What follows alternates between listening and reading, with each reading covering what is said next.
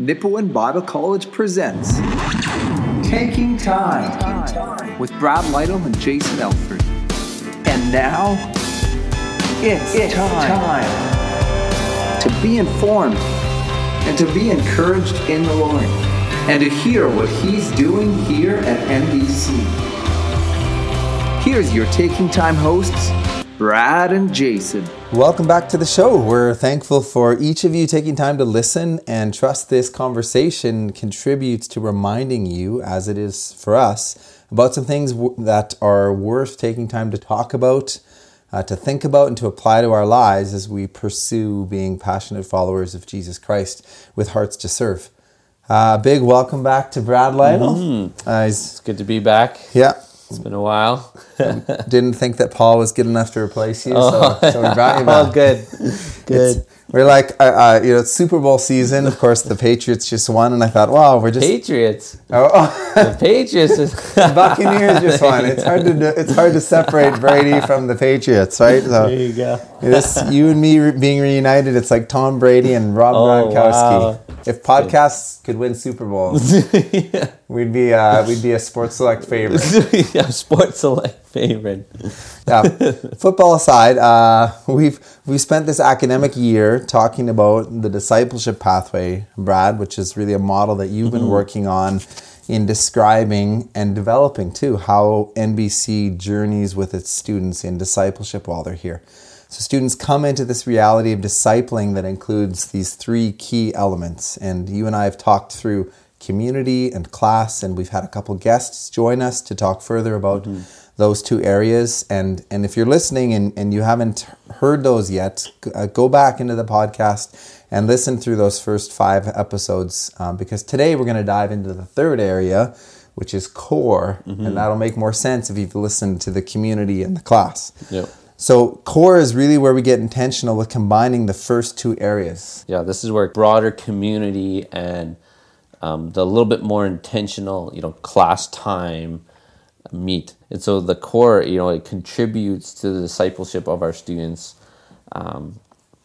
in a way that we zero in and we get more intentional. Our group gets smaller, and so often we'll see this is a time when we can be, again, we're still learning together as we discuss the Word of God, but we're also looking to figure out, okay, how do we obey? How do we believe the Word of God? And often this happens in the context of accountable, Spirit-filled discipleship relationships. And so often this happens in a few ways at the college, right? It's obviously, I think one of the big ways, the most intentional way we try to do this is through our 724 groups, which is our discipleship groups. These groups, these are gender exclusive groups with about 3 to 4 people, and they meet weekly, and the leaders are our staff or our staff wives. And these have just been groups that have been going on for the last few years, and this is where a lot of this, what they're learning in class, what they're learning in community, they can bring it to these groups and they can discuss, what is this? How do we follow Jesus, right? As we take in this information, as we are engaged in these relationships, and so this is where we're, as NBC, we're striving to be engaged in Matthew 28 here, right? Making disciples. This is one of the clearest expressions of that. We're also trying to take seriously, as Paul told Timothy, to entrust to faithful men, right? To entrust what's been given to him to others. This is also another place where, as Paul called Titus to teach the older women to train the younger women, right? So we see here we're trying to take this biblical pattern of replication or developing or discipling and apply it in our context. So so it happens that way. It also happens, just in the one-on-one conversations that we have, right? That staff have opportunities to mentor other students. The dean of men, the dean of women, a big part of our role is going for coffee, sitting down, hearing how things are going, encouraging, walking through the scriptures together. And another way we do this even is in our leadership ministry practicums, where we have we have the older supervisor leader walking alongside a younger student leader, and talking through lessons of leadership and how they giving evaluation and feedback and encouragement, and making plans together to figure out, okay, how's the best way we can lead in our certain context of responsibility that they have. So it happens a lot, and yeah, I would totally agree. It is very accurate to think of core as where community and class meet. Well, and core requires a more intentional response, right? Is it possible sometimes that people can take in community and they can take in class, because the things you're talking about there with mentoring and going for coffee together, it sounds very community. It sounds like just like community, right? But is it possible for people to do community and to do the class, but to fail to take that last step and putting those together? Yeah, I kind of think of it as this way of, you're fumbling the baton as you're passing it. I think that can happen a lot because, as you're in a community, you're taking it in, but it's still a little bit passive in the sense of how you respond in the community, right? As you're being taught something in a class, right? It's still kind of up to you. Yeah, are you accountable to your prof? Well, yeah, if you want to pass, you're accountable, but there's a sense in which you could take in that information and go live your life to however you want to live it. Yeah, you could do the assignment well, pass it in, but then it could. But you can have a real hard heart still in the midst of that, right? Right. And so that's where the intentional connections. Exactly. This is where the intentional connections are huge, right? Because what I've noticed as I've thought through this discipleship pathway is, as the groups get smaller, the accountability rises, right? Because, as these groups, as the accountability rises, the better people can actually respond to what the Word of God is saying, so that they can look to follow Jesus faithfully, right? And so I think it's a real powerful thing that God has given us by His grace, that we have these smaller groups that we can be walking along side each other as we look to follow Jesus. So I want to point out that our discipleship pathway is diagrammed in a circle. And discipleship, of course, is a journey for all of life. And so that kind of, this isn't meant to I'm just running around in circles for my whole life. Yeah. But it does communicate that it never ends, right? That it's a journey for all of life. And if you're following this model of community and class and core, you're always being intentional to seek out Christian relationship and to be involved relationally with the body of Christ in your local church. So that maybe there's community in the foyer before church, or guys going out for coffee, and of course he may be hearing the Word of God preached from the front, or maybe you have a Sunday school teaching session where it's maybe sort of similar to a class you'd have at NBC here. And so as you live life following this discipleship path, you're being intentional to seek out academic growth and rigorous training of your mind, taking different ways you can take in the truth of God's Word. And then, of course, you're continuing to stay in community with the body of Christ, but then you continue to intentionally meld those two components together in a discipling, mentoring, leadership way towards living out and deepening your own faith, and then, those under you or that you would see as younger than you in their walk with God, you're doing it with them. And then, amazingly, or the neat thing about this is the more you do that, the more you want it. And you either realize you want more or you're still falling short. And so it should be, again, a circle, right?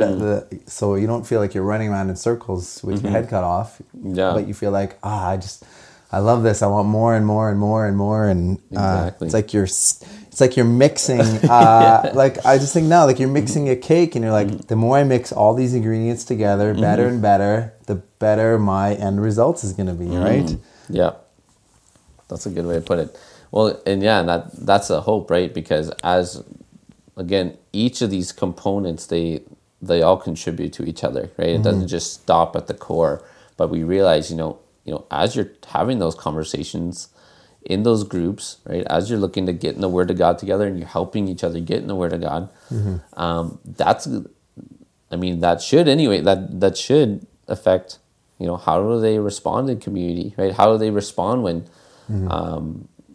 when they see something that, or they're tempted to talk someone down, or when they are in a position to look to encourage someone, right? Like it's helping them begin to navigate. How do I handle this class, right? And as they're doing that in community, that's going to affect, community will often affect your class, right? If you have a severed relationship, it's very hard to sit in a class and listen to information. Yeah. Right. Because it just feels like information, not realizing how relevant it actually can be to your life. Right? And so all those things, and then comes again back to that core. And I think one of the things just to make clear here is that I have an assumption here when I think about this core aspect. And the assumption is this, that it's not enough just to give people information and say, "Okay, figure it out." Yeah. That's my assumption here as I think about this. And I think, and because of that, I say, this is why we go, okay, and this is why I think the Word of God calls us to this, is to go, okay, when you teach, but then you also make sure you're in a position of having conversations so you can actually hear what are they gathering, what are they understanding, so that you can actually help them have a clear understanding, right? Help them have a more healthy doctrine or of understanding of who the Lord is and who they are and how they can follow Jesus. And that doesn't happen when you're at front. That's very hard to do it up front in class. Yeah. Right. But when you're sitting down with a cup of coffee, your Bible's open. Yeah. That's a great way to do that.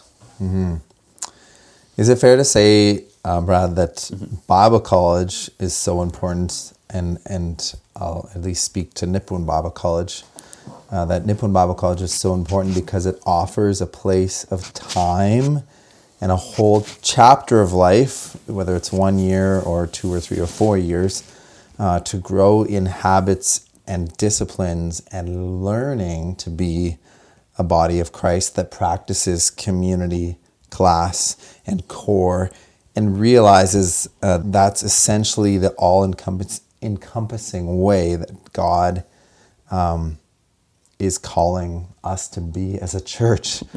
and so our students can grow in that while they're here, understanding like, oh, okay, like this is what being church is. It's having community, having fun together, getting comfortable with each other, but it's not just that. It's actually hearing the word of truth. It's developing my own personal time in the Word. It's attending church faithfully and hearing the Word of God preached, and it's going to Sunday school. It's being part of a small group, where I'm getting some mind training. But that's not it either. It's now these have to come together. So now I'm not just having surfacey conversations about the Rough Riders and the weather, and I'm not just hearing God's word and then it's going out my ear, The moment I leave church, it's like those always are coming together. Yeah. And doing a life with people. And I think that's a huge thing for students to keep learning, right? That, it's, church is not just a thing that we do on Sundays, right? Or it's not just, we do our one thing at church and then we go to our one ministry or whatever in the week, but that is the church time on Sunday is a part of is just one area of my life as a Christian where it contributes to my discipleship, but it's also meant to compel me to go and be engaged in discipleship, whether it's in evangelism or in investing in a younger believer. Right. And so for our students, that's really one of my big things I'm trying to communicate or try to help them is, okay, how when we think about this 724 or this core aspect, we're looking to help them think, okay, how can I contribute to my local church? Yeah, because that's where they're going. How can I contribute? Yeah, my local church and the community, right? This is where we're going. So how can we be doing that in a way that we're helping, with chairs, or maybe we're helping with music, we're helping with sound. All the good things are going to help the functioning of the church. But then also not just staying there, but also thinking, okay, how can we help the church grow like deep and wide almost, right? Like how can we be engaged in helping younger, investing in the younger in our congregation, right? Yeah. And that's really the hope I have as we even think of this whole discipleship pathway, but specifically with the core. One of the things, and I guess I'll just close with this, or one of my last comments anyway, will be the fact that 724, it's not just something we do just for the development of the students now, right? Yeah. But it's actually a model that we're striving to present to the students in such a way that they can go, okay, so if it's not just about going and singing once or helping with sound, but it's about also looking to invest in other people's lives or disciple younger believers, how can I do that, right?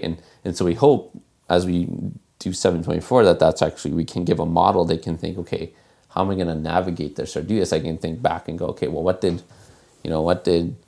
my 724 leader do, or how did they structure these meetings or those times we got together, or when we were in a group, what kind of questions did they ask, right? Because often we function from experience, right? So as we want to figure out a way, how can we get people in the Word of God? We'll normally think, well, okay, well, how did someone else help me do that? Right? And so we're trying to provide a model that's going to help them be able to do that as well. And that's one of the things that just gets me so excited when I think of, when we get to be engaged and not just making disciples right now, but that we're actually launching out disciples that will make others. They'll make others, right? And be able to do that and know that, wow, God has given us an opportunity to model that is just an extreme privilege.